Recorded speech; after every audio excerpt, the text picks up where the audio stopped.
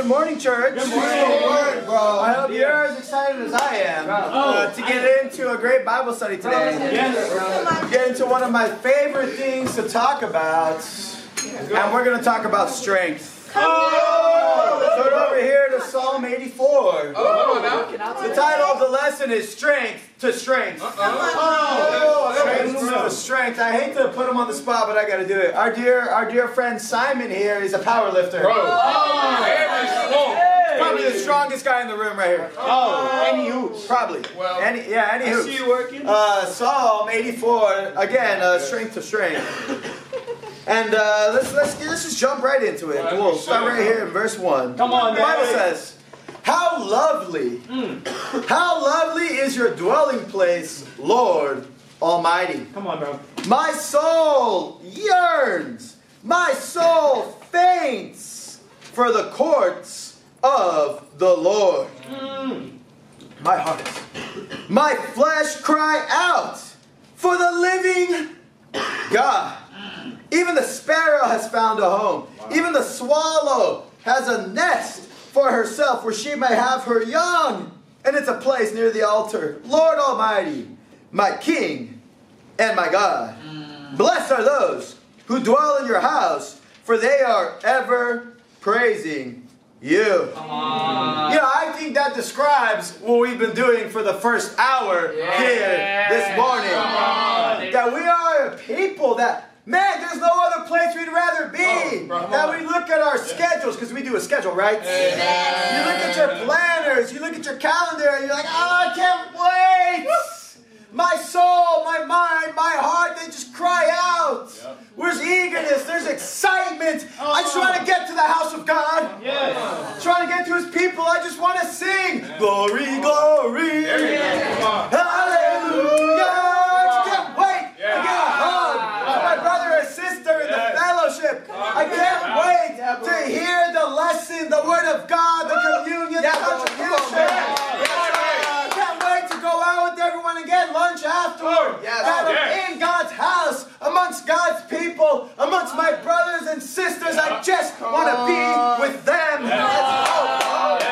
Perfect description. It's an incredible passage. How lovely is your dwelling place.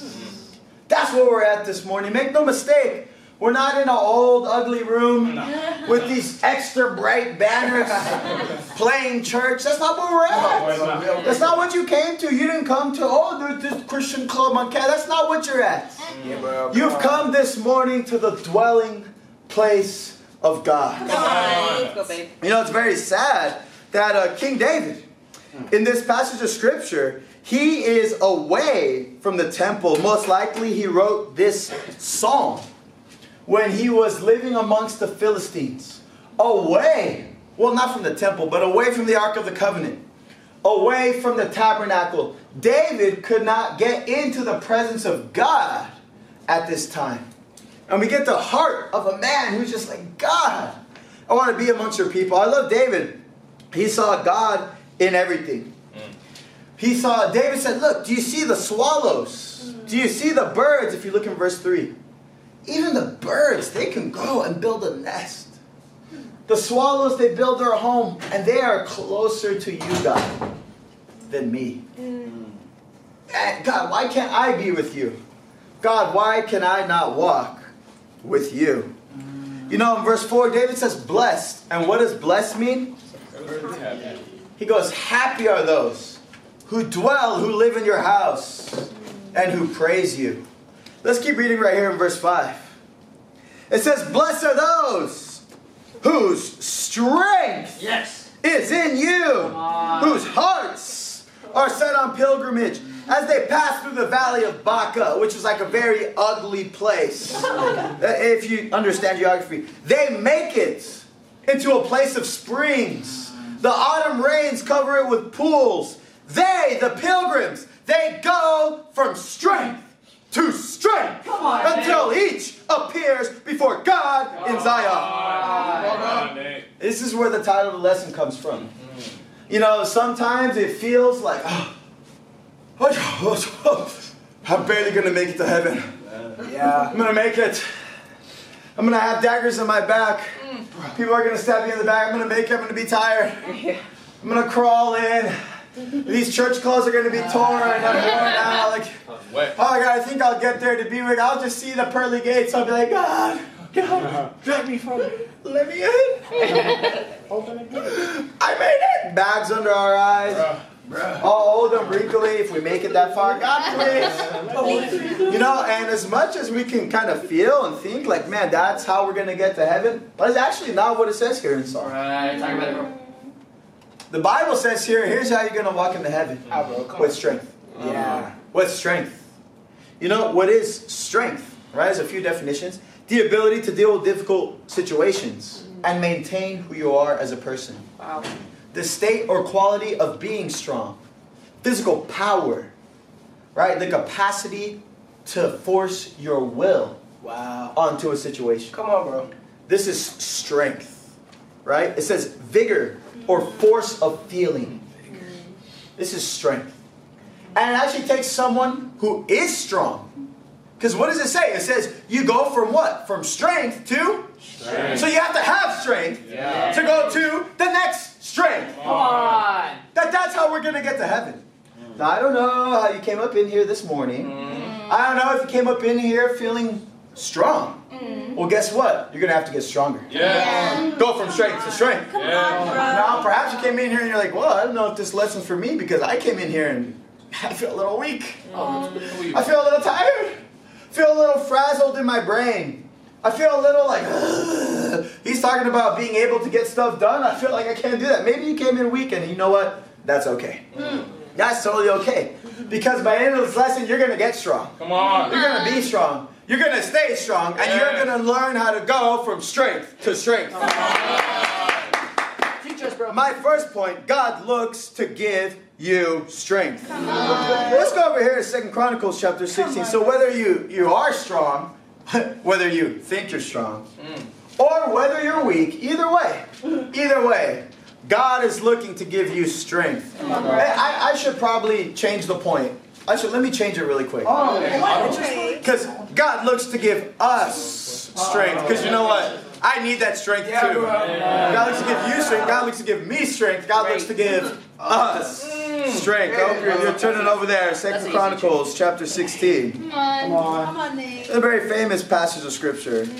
Now he's talking to this king who was kind of taken out. He wasn't committed to God. And let's look right here. 2 Chronicles 16 verse 9. Again, learn about God. Right? With this scripture, it's about you, but focus on God first. 2 Chronicles 16, 9. Come on. For the eyes of the Lord range throughout the earth to strengthen those whose hearts are fully committed to Him. Such a good scripture, bro. Right? Again, focus on God. God sits enthroned above the heaven, above all creation. God with all of the angels surrounding His throne, worshiping Him day after day after day. If you study the scriptures, there's these cherubim and seraphim, and there's fire and there's thunder, and the floor of God's throne room looks like diamonds and emeralds and rubies, like a sea of glass. And God sits there, Jesus at His right hand, all creation, worshiping the Almighty God. Come on. Non-stop. That's where God is right now. But God is not focused on that, funny enough. God's eyes look down from heaven and He searches the earth. He's going to every continent. God sees all 8 billion people of all languages, of all cultures. His eyes go throughout the earth all at once, and He's looking and looking and searching, and He's not looking for physical. God looks deep into the mind, and the heart, and the soul of every single person. Come on, bro. And what is He looking for? Not strength.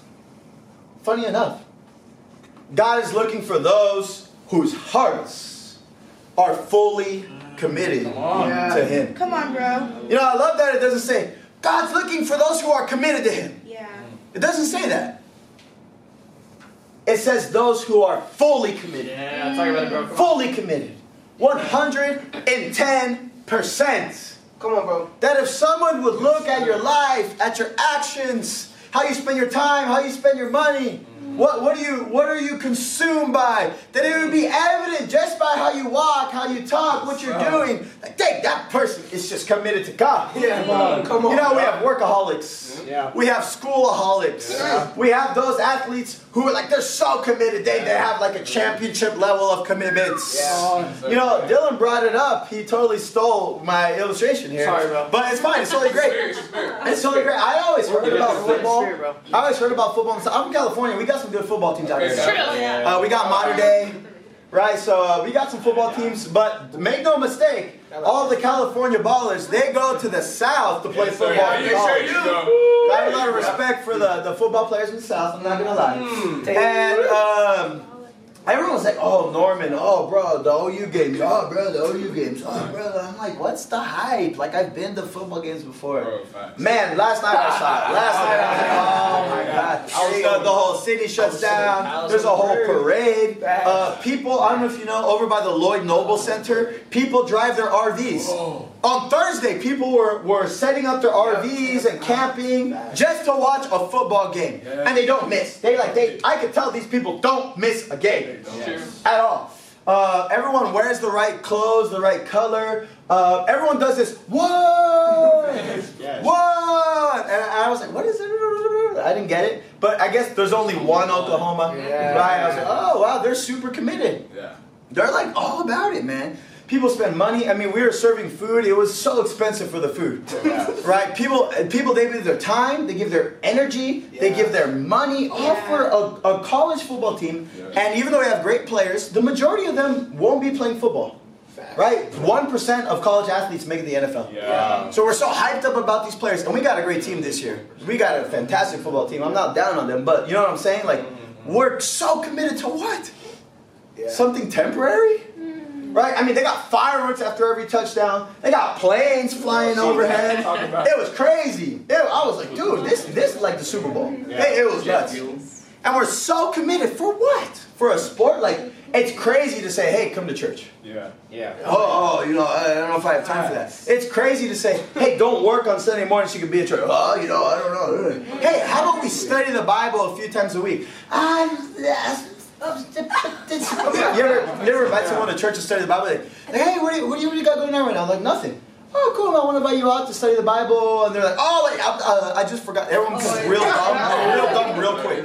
Oh, I just forgot that I had these dinner plans. It's 2 p.m. No, but the dinner plan of the thing, and then my homework, and then my teacher just sent me an email. I got more homework. I can't go to okay. Like, quite honestly, and I genuinely, just say, hey, no, it's not for me. Man. That's cool. Look, you're saving my time. Yes. I'm saving your time. Have the self-respect. Like, respect yourself. Hey, I don't want to do that. Come on, bro. Have a nice day. I'm not offended. Like, go. Have a great day. There's 30,000 other students. I'm going to ask to study the Bible, to get committed to God, to get full of strength. Like, that's what I'm going to do. What's wrong with you? Gosh. You know, this scripture is so counterintuitive to human nature. This scripture doesn't make sense to us as people. We really have to read it and understand it. So it says, the eyes of the Lord range throughout the whole earth to strengthen those whose hearts are fully committed. What comes first? Strength or commitment? Commitment. However, most of us, what do we think? Strength. You know, I got to get strong enough to commit. I got to get to a certain level with God, and then I can be committed to Him. Oh, I have to stop doing a few bad things, and then I'll be committed. Then I can read my Bible. Then I can start praying. I have to be a good enough person, and then God will allow me to be committed. No, that's backwards. That's biblically backwards. Right? I believe it's because in this generation, in this time, we treat God like a product. Church has become a consumer. Like, what can church do for me? What can God do for me? It's a self-help thing. Like, I only pray when I'm going through a hard time, aka during finals. I only pray when my boyfriend or girlfriend breaks up with me. Then I pray. And God is like a genie. He's a product. Church better entertain me and send me out into my week feeling good. And then, of course, it's hard, so I come back Sunday. You better help me. Right? That's Christianity. And the real problem is this, is that we've turned church and God into the free trial. Like Netflix. That's crazy. It's like, hey guys, we need you to commit. Oh. $12.99 Oh, what? every month for Netflix. No. But hey, if you're not sure, you get what? 30-day free trial. 30-day free trial. Try it out, test it out. Dip your big toe into the water, see if it's warm before you dive in, type thing. You know, we can't even pick in grocery stores what to buy. You go into a Costco, you go into a Winco, and what do? They're like, oh, like sample this, sample that, like just test it. You don't have to commit to spending $10 to buy these croissants. Like, it's a croissant. It's a croissant. Buy the freaking croissant. Have some breakfast. Right? Like, but no, I got to sample. I got to check. I don't know. All right. Well, you know, I'll be back in next month because Costco you buy like by the month. And I'll be back next month, and then I might commit maybe to buying the croissants. Maybe. I got to throw one more sample on the way out just to remember. You know, the brother's household. You don't got groceries, you go to Costco just to look and hit the samples. All right, you're full. And then you go. And so, there we go. And so we've turned God into like a free trial. Right. Like we want to sample. Like we want to sample each church. Like how's the Yelp review? We want to do like this 30-day trial of God. And God's like, what are you talking about? What are you talking about? No wonder you can't overcome your fears. Yeah. No wonder you can't overcome your insecurities. Come on, bro. Like no wonder like you don't feel strong. Of course, it makes sense. Let me tell you, if you feel that way today, not strong, get committed. Come on. That's the Bible. God will tell you, not even get committed, get fully committed. Yes. What is it right there? Get fully committed to God. Yeah. And He's His eyes. He's just looking into your mind and heart and like, what are you going to do? How can you get fully committed to God? It's very, very simple. Very simple. Change your schedule. Wednesday night, we got midweek church, 7:30. There you go. Yeah. Friday night, college service, 7:30. Sunday, 10 a.m. right here. Yes, sir. On campus, not here in this room, but here. Here on campus, not this. Be clear. Right? Get really committed. Get committed to reading every day. Read your Bible every day. I don't know where to start. Start in the book of John. Yeah. Read one chapter a day. And here's the thing. Take time to think about what you're reading. Yeah. That's most people, they read it and I don't really, oh, okay, cool, check. No, think about it. Meditate on it. Process God's word. And take time every day to pray. Not for your food. Pray for your food, but that's not prayer, per se. Pray. Go give your heart to God. Go open up to God about how you're feeling. Yes. Ask Him for what you need. And thank God for everything He's already done. What did He do for me? Are you alive? Are you breathing?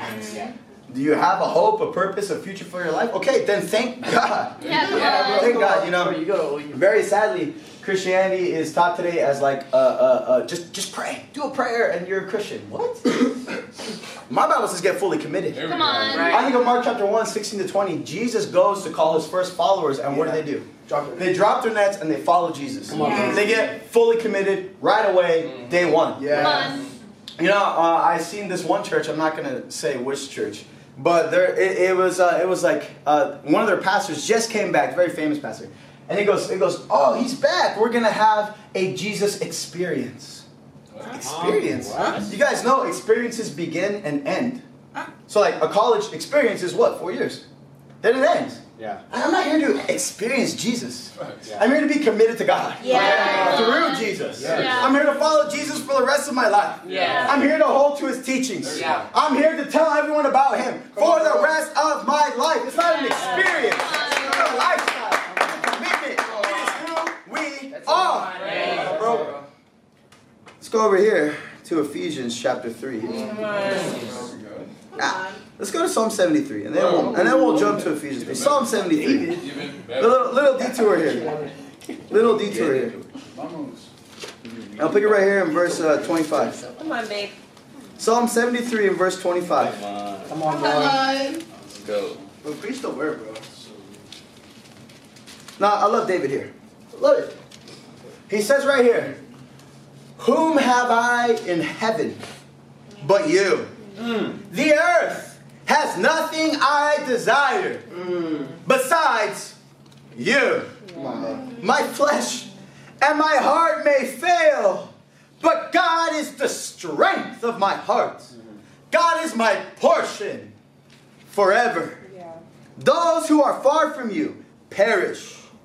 You destroy those who are unfaithful, dare I say, uncommitted. Ooh, come on, bro. But as for me, it is good. What's good for my life? As for you, as for me, it is good to be near to God. I have made the sovereign Lord my refuge, my safe place. Yeah. And I will tell of all your deeds. I'm going to flat share my faith. Yes, sir. Because I am near God. Come on, bro. You know, I appreciate our dear sister Caitlin. Come Come on, Caitlin. I don't follow her on Facebook, not yet, but my wife does. And she's like, babe, look at Caitlin's Facebook post. And I was like, all right, cool.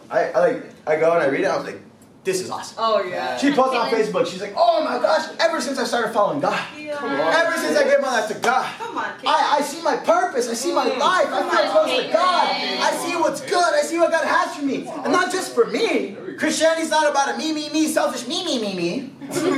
She's like, I get to go every day on campus and help women find what's good for them. And that's a relationship.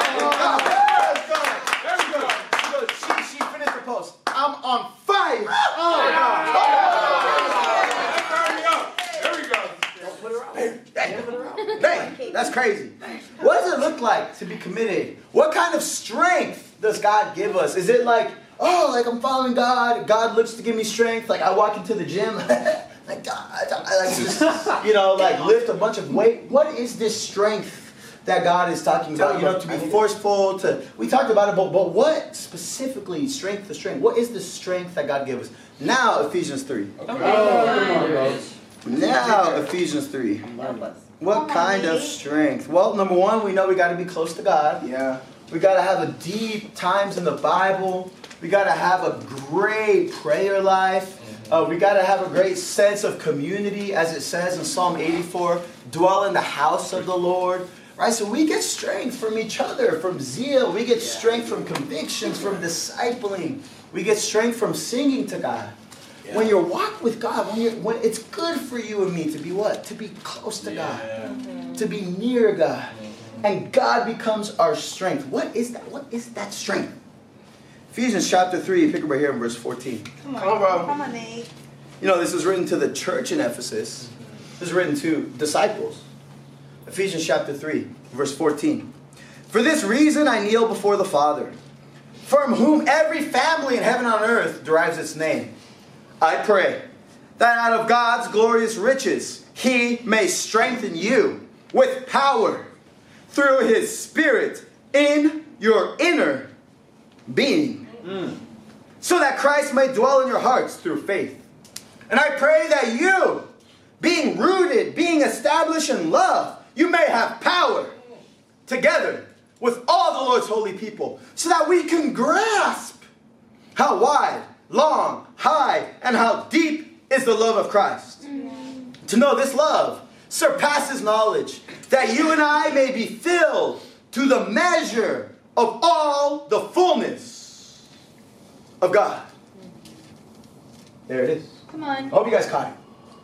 God loves us, grasp that. It's wide, it's deep, it's long, it's the biggest thing that we could ever know. I'm from the West Coast, California, so I go to the beach and I just look in the Pacific Ocean. I'm like, it's huge. Yeah. God's love's bigger. Wow. If you've never been, I encourage you to go. It even says right here, it says that God actually strengthens us. God gives us power through His Spirit. What's Spirit? It's your mind and heart. God's mind and heart. His Spirit goes into us in our inner being. That's the end of verse 16. The strength that God wants to give us, it's not physical. It's not necessarily outward strength. But it's a strength in the inner being of the person. Come on. Where their mind and heart is not their thoughts and their ideas, but God's mind and God's heart. It's God's Spirit. Right. Come on. It even says, like right here, it's kind of crazy to think about, right? It says right here at the end of verse 19, that we may, it's up to us, we may be filled.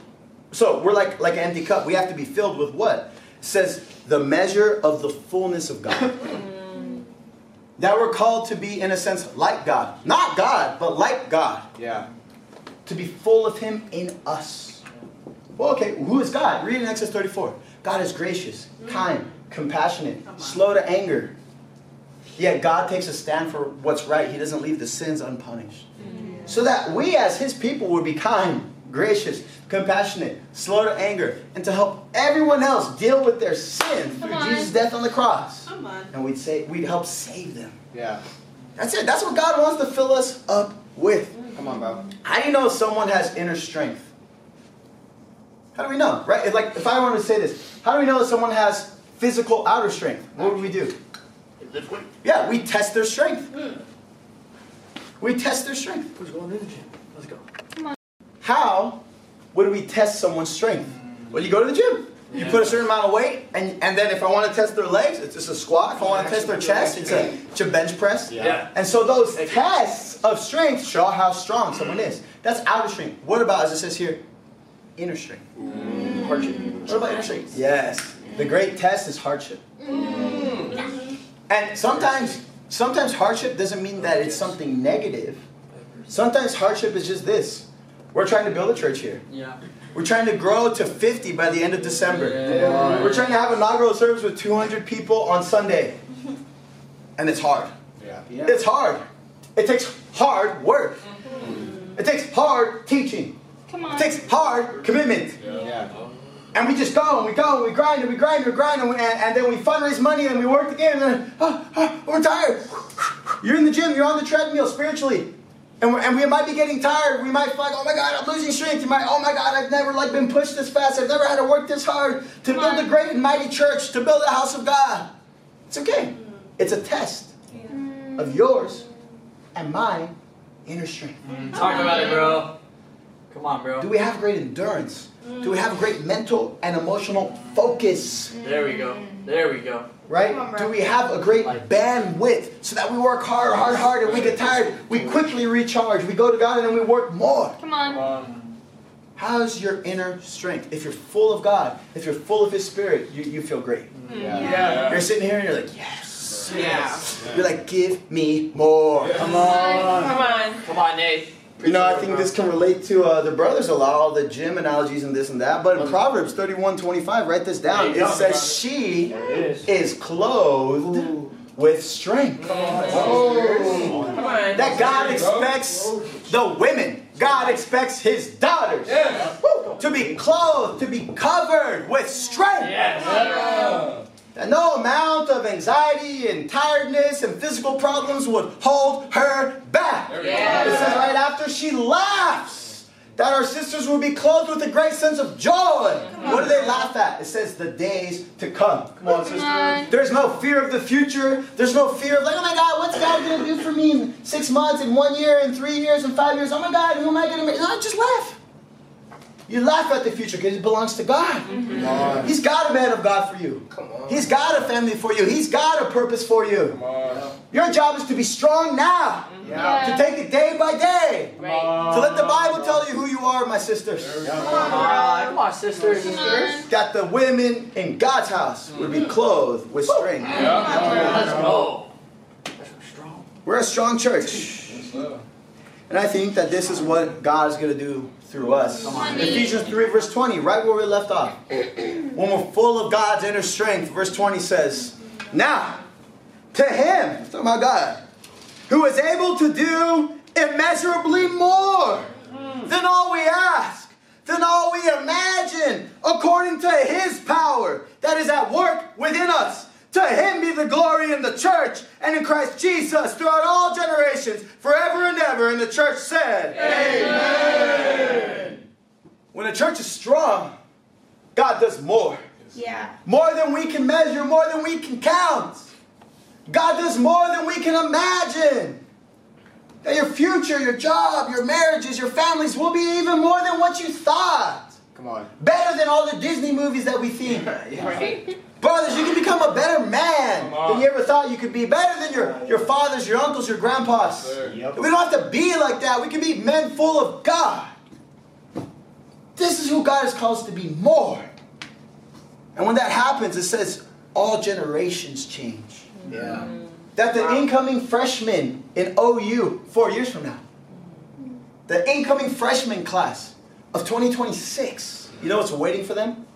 Disciples. Yeah. Sir. Come Campus on, ministry. bro. Come A on. church. Come on, bro. A church not of 20, but of 50, of 80, of 100, of 200. come on. In 4 years, we could have 250 fired up Oh, yeah. Sooners. Come on. That's awesome. Boomers. But not booming for a football game. Not booming for a school, but booming for Jesus Christ. Come on, dude. My second point, Yeah. and my last point. Oh. Come on. Now give me the hill country. Okay. Now give me the hill country. Yes, we've looked at the Psalms. Yes, we're talking about inner strength. But someone who's strong inside, you know what happens? They do great things outside. And so I believe everything in the New Testament is definitely spiritual, right? It's definitely spiritual. That's good. But the Old Testament is the physical. Yes, sir. Right? So it's what happens when someone is spiritual. And in the Old Testament, you see what happens when people aren't spiritual. And all right, well, you know, is Nate just making that up? No. Let's go over here to 1 Corinthians chapter 10. Now, this is a New Testament scripture. Right? This is Paul writing this. He's writing this to the church in Corinth. So he's writing this to people who are already saved, already Christians. Yep. Right? This is two disciples here. Yeah. Right? And it's in the New Testament. After Jesus died and resurrected. All right, what does he say? 1 Corinthians chapter 10, verse 1. Come on, bro. Come on, bro. For I do not want you to be ignorant of the fact. I don't think we're ignorant in church. Especially of the facts. So let's not be ignorant of the facts. I don't want you to be ignorant of the facts, brothers and sisters, that our ancestors were all under the cloud. They passed through the sea. They were all baptized into Moses in the cloud and in the sea. They all ate the same spiritual food and drank the same spiritual drink, for they drank from the spiritual rock that accompanied them. And the rock was Christ. Nevertheless, God was not pleased with most of them. Their bodies were scattered in the wilderness. In about 5 verses, he summed up the book of Exodus, Leviticus, Numbers, and Deuteronomy. And most of Joshua. That's like he just compressed it in about 5 verses. Because he assumes that we, the readers, would have a good knowledge and understanding of the Old Testament. Yeah. Then when we read the story of Moses and the Israelites, we would see God was with them. That they had to have faith. That they were baptized into Moses. And yet they didn't keep their faith and they weren't able to enter into the promised land. That they died in the wilderness. How does that relate to us? Verse 6. It says, now these things occurred, these things happened as examples. As examples to keep us from setting our hearts on evil things as they did. To read the Old Testament, it's examples for us so that we will remain faithful to God. Come on. Right? It's a pretty incredible story when you think about it. There's a man named Joseph. And he becomes second in command. This is the end of Genesis. Genesis like 34 to 50. He becomes in command. Second in command of all of Egypt under Pharaoh. Right? And so he moves Jacob. And Jacob is Joseph's dad. And his 12 brothers, 11 brothers, he moves them all into Egypt. So it's like a family of 12 plus Jacob. So 13 people. And these are all of the Israelites alive at the time. And from that one little family living in Egypt over years and years and years and years that go by, they grow to about 2 million people. Men, women, and children. It says in Exodus that when they were being freed, it was 600,000 men. Men being 20 and above and married. So we can assume double that plus the kids, it's a roughly 2 million people. Now they have been made slaves. They were oppressed and beaten and mistreated and forced to work by the Egyptians. And if you read in Exodus chapter 3, Pharaoh, the leader of Egypt, he says, hey, get the people back to work. Yeah. So they don't have time to worship God. It's crazy, right? That work is slavery when it takes you away from God. Come on, bro. And so God sees his people suffering. He goes, Moses, go and free my people. So Moses finally believes in his calling. And he goes and he has a very famous line. He goes to Pharaoh. He says, let my people go. Come on, bro. And Pharaoh's like, yeah, go ahead. Let me ruin my economy. Let me ruin my country. Let me lose all of this free labor for a God that I don't believe in, because he's Egyptian. They had other gods, right? No, he doesn't say that. Pharaoh's like, Moses, you're crazy. And then he tells the people, work harder. Isn't that crazy? Yeah. Now, Moses goes back to God and says, God, our plan, just to say, hey, Pharaoh, let people go. That plan, right? Like, didn't work. It didn't work. Oops. God goes, Moses, I got you, bro. Yeah. And through Moses, God's power is displayed as 10 plagues affect the whole country of Egypt. And so the final plague is the Passover, where the Israelites kill a lamb, put the blood on the door, and everyone inside the house is saved. Everyone outside the house, well, it's the death of the firstborn. Now, this represents the church. Those inside the church, through the blood of the Lamb, Jesus, are saved. And those outside are in Egypt, or in the world, and they'll die. Come on, bro. Now, the goal is, yes, to get everyone inside the house. Amen. And so it's a representation of the church. Anyway, so after the 10 plagues, Pharaoh finally lets God's peoples go. And Moses, their leader, marches them out of Egypt. And on the third day of coming out of Egypt, at the third day, right? When did Jesus resurrect? On the third day. All right, parallels here. So they arrive at the Red Sea. They look back, and what's chasing after them? Pharaoh and the Egyptian army. This Pharaoh and the Egyptian army represents sin, Satan, darkness, slavery, oppression, right? That's all. That's what it represents spiritually, but it was physically happening, right? So they freak out. They're like, what do we do? And God tells Moses, dude, put your staff in the Red Sea. The Red Sea parts. It's this huge sea, almost like an ocean. It parts, and it's so big that 2 million people cross on through the water. Well, they're on dry land, but through water. They come up on the other side. The Pharaoh and the Egyptians, the sin, the darkness, Satan, tries to follow through. And what does God do with the water? He closes it. And it says it's all washed away, all the sin. All Pharaoh and Egypt. And Paul said, hey, they were baptized into who? Into Moses. Right? And that represents a Christian baptism, right? We're not baptized into Moses. Who are we baptized into? Jesus Christ. Come on, yes. Yes, God saves us. We're baptized into Jesus Christ. But then, what did the Israelites get? They got the law. God gave them all the commandments on Mount Sinai, the Old Testament, 614 laws, including the 10 Commandments. And he said, hey, if you want to be in a relationship with me, you have to obey my words. So for us, what is that? It's the Bible. The Bible's our standard. The Bible governs our community, governs our church, right? Come on, bro. And we're in a relationship with God through His Word, right? Through His commands, through Jesus. Awesome, great. God then says, hey, you have to keep marching through this desert, and I'm going to give you what? A promised land. Come on, bro. The promised land, what's our great promised land? Heaven. It's heaven. That if we would follow God and be in a relationship with Him, when we die, we get to go to be with Him. We get to cash in, this important phrase, on His promises. The promise of what? Heaven. And what's heaven? Is it like all the things that we wanted on earth but we never got? Heaven is actually just being with God. We want to go to heaven. I want to be with God. That's what it's all about. Thank you, Jesus. That's it. That's the promise. I get to be with God. Yes. Now, very sadly, the Israelites lose faith. They lose faith, and so God lets them wander in the wilderness for 40 years. What is wandering in the wilderness? What does that mean? It's the Christian life. Yeah, we're not in the promised land yet, but we've got to wander around on earth for 40 years. And we have one job. Be faithful to God through His Word. That's it. That's our one job. Come on, bro. And if we do that, we'll get into the promised land. And if you read it, they cross over the Jordan River to get in the promised land. The Jordan River represents death. We die, we cross over the Jordan, and we get to go be with God. Come on. The promised land. So that's how Paul would have seen the whole Old Testament story. Come on. Now that we have the context. Now that we have the context.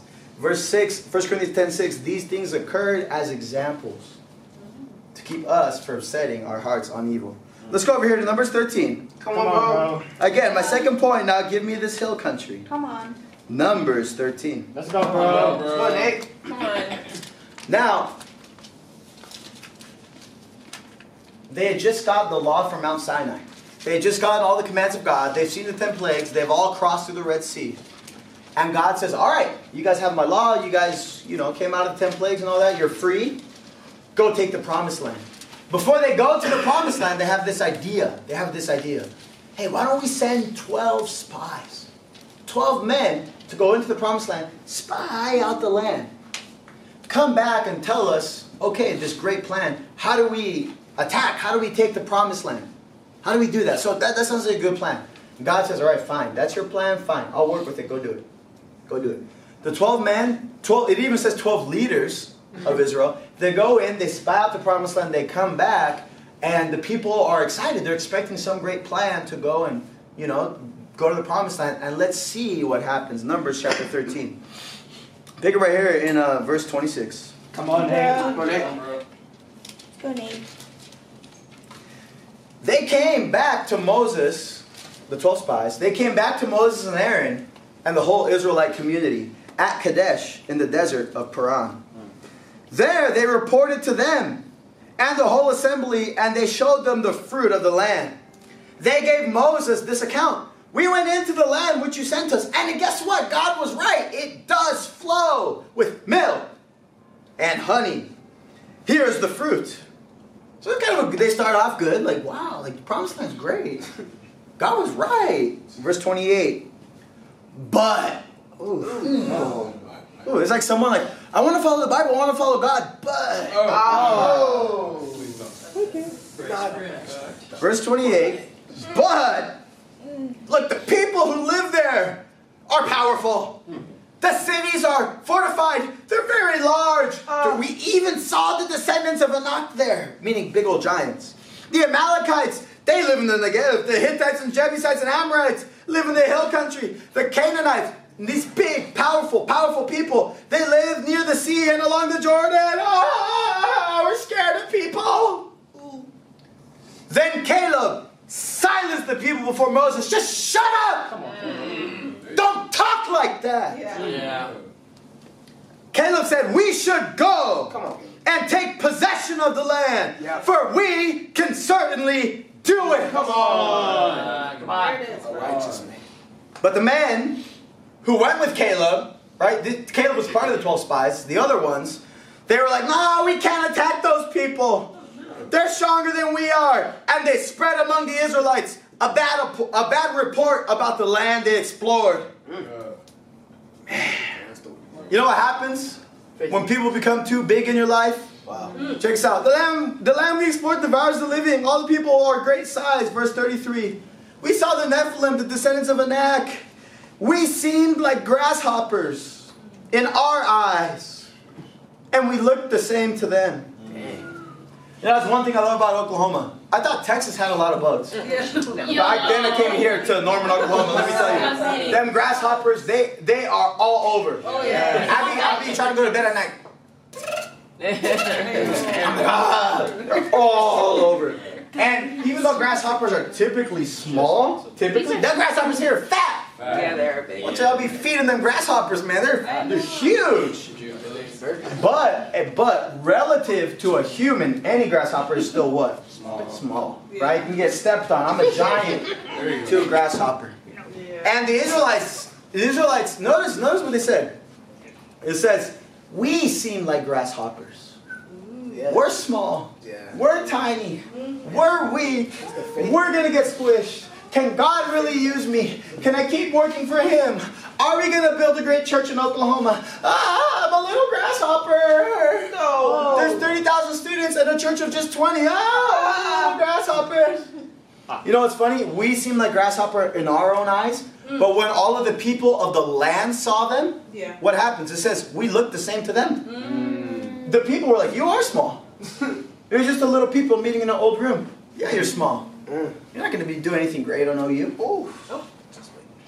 Isn't it funny how you view yourself is actually how everyone's going to view you? Isn't that crazy? Like, what if we were confident? Not that we're not, but what if we actually walked around strong? What if we actually walked around with some life force? What if we believed in what we're doing even more? Wow. Yeah, what if we got some forceful here, right? Come on. Then what are the people going to think? Saying, hey, look. There's like other clubs where they just sit and like talk about Jesus and they like play some music. But look, if you really want a Bible study, if you really want to get committed, if you really want to know the scriptures and get deep convictions, go study with Thrive Campus Ministry. Dude, just come study with people who love God's Word. How about that? This is bad. This is a club so we can meet here. Right? Go, let's get into the Word of God. Yeah, come on, bro. be powerful men and women, that we love the Bible. Like, that's what we're here for. Come on. You know, we got to be like Joshua and Caleb. Yeah, come on, bro. Full of faith. Caleb says, don't bring those negative, bad reports in here. Yeah. He goes, certainly we can do it. Why did Caleb have faith? He trusted God. Yeah. He saw all God had done to get them even to this point. Yeah. But Caleb knew there's still a fight ahead. Right. You know, sadly, the people of Israel and the 12 spies, they forgot this. Let's go over here, Isaiah 40. Come on, bro. Isaiah chapter 40. I really think that when we get faithless, when we get insecure, when we get the mindset of the grasshopper, when we give into the grasshopper mindset, we need to find a way to snap out of it. Right. Come on. We need to find a way to set our hearts and minds on the truth. And the truth, because God is truth, it's God. We have to set our minds on God. How do I do that? I always have some scriptures that when I start to feel insecure, There you go. I go to the Bible and I let the Bible tell me Right. what to think and what to feel. Come on. Isaiah 40, look right here in verse 25. Oh. It says right here, God is talking. To who will you compare me? Who is my equal? Says the Holy One. Lift up your eyes. Look to the heavens. Who created all these? It's He who brings out the starry host one by one and calls forth each of them by name. Because of His great power, because of His mighty strength, not even one star is missing. Wow. That's awesome. Come on, babe. This is God. This is my God. Supreme, powerful. God doesn't even have power. God is power. You have to understand that. God doesn't possess knowledge. He is knowledge. Yeah. You gotta understand who God is. Come on. Right? We just put this new telescope into space, Webster telescope. Oh, come on. And we're getting images of galaxies and nebulas and dwarfs and stars and suns that we could never see with the Hubble telescope, as great as it was. And we're so blown away that the universe is expanding and balls of fire and gas and physics and black holes and wormholes. And it's like, we're so blown away. We're this tiny speck of dust relative to the universe on this little floating blue planet called Earth. We're tiny. We're insignificant in the infinite calculus of what we call life. Come on, bro. And yet, in the palm of the hand of God, He holds everything. Yet God made all of these things just by opening His mouth. He spoke and there was light. He created time. He said in the beginning, time started right there because He talked. When God breathes, life happens. Yeah, bro. Come on. This is God. Like, He's so big. Come on, bro. Come on, Yes. It's not even funny. It's like wild. Like, it's crazy. And then for us to be like, oh, I suck and God can't use me. I don't know what we're going to do today. Dude, there's a God. We're His children.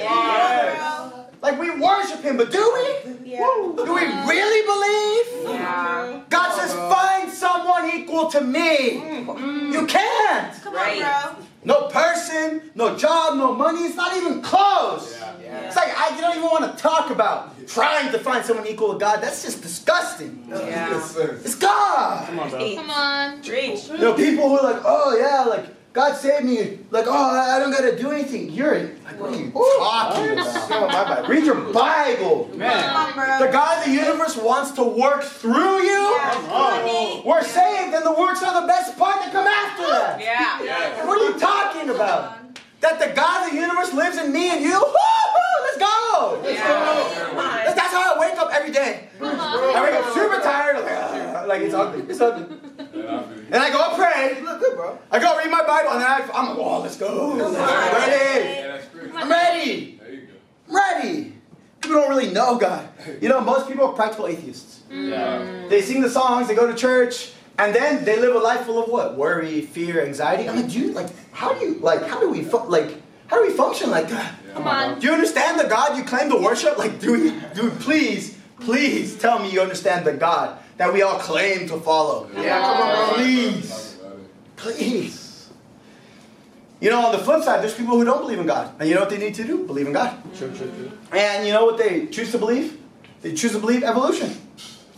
Like, all right, are you telling me that there was yogurt? I'm not even joking. Yogurt with some little single-cell organism that became an amoeba, that became a tadpole, that became a frog, that became a velociraptor, that became a raccoon, that became a monkey, that became a bird, that all of a sudden came back to the ground, became a lizard, and then became a monkey and became a man. Oh. And this happened over 20 trillion years. Right? Like by definition of science, you have to have observable facts. So I'd have to observe the tadpole, the monkey, the bird, the amoeba. I'd have to see those change between species. Evolution on a macro level, macroevolution is a theory that is unprovable by science because it's unobservable facts. Now microevolution, I believe it. It's scientifically proven. Right? That like in the same species, right? There's a Charles Darwin, right? And he studied the finches. I believe it's on Catalina Island.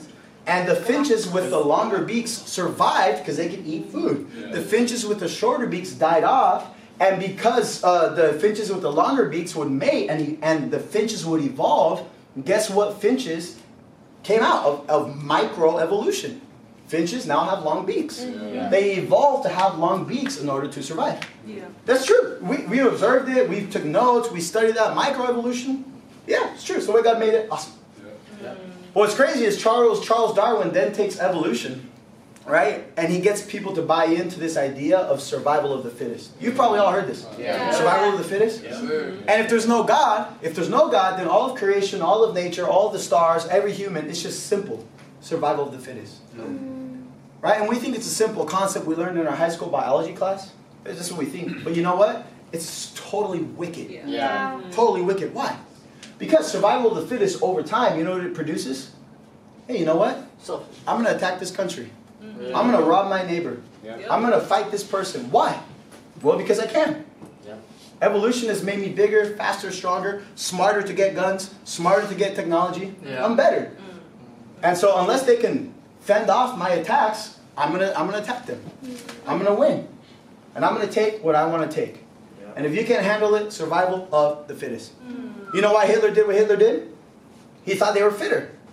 He thought all Germans were fitter than the Jews. And people didn't like that, so they, the Allied forces, Europe and America, and we fought against that. Right? So why did Hitler? He said, survival of the fittest. Come on. We're the fitter race. World War II, boom, just like that. So we either believe in an almighty God who's made every one of us and we live by his commands. Love your neighbor as yourself, go and spread his message all over the world. Or we live by, all right, survival of the fittest. Right? And then let's see how we raise our children, how we raise the next generation, how we treat people. Tell me how it goes for you. We grew up in a world like that. Then we apply that to the economy. We applied that same concept to the economy. Right? Hey, you're going to work minimum wage. I'm basically going to own you on your schedule, make you a slave. Right? Basically, you're going to take out a ton of student loans, then a loan for your car, and then a loan for your house. And then you know how long a loan for a house is? 30 years. Dang. You want a house, you're selling 30 years of your life to some guy in a suit who says, well, my job pays me more than your job pays you. And because you couldn't get a higher paying job, I own you. Because financially, I'm the fittest.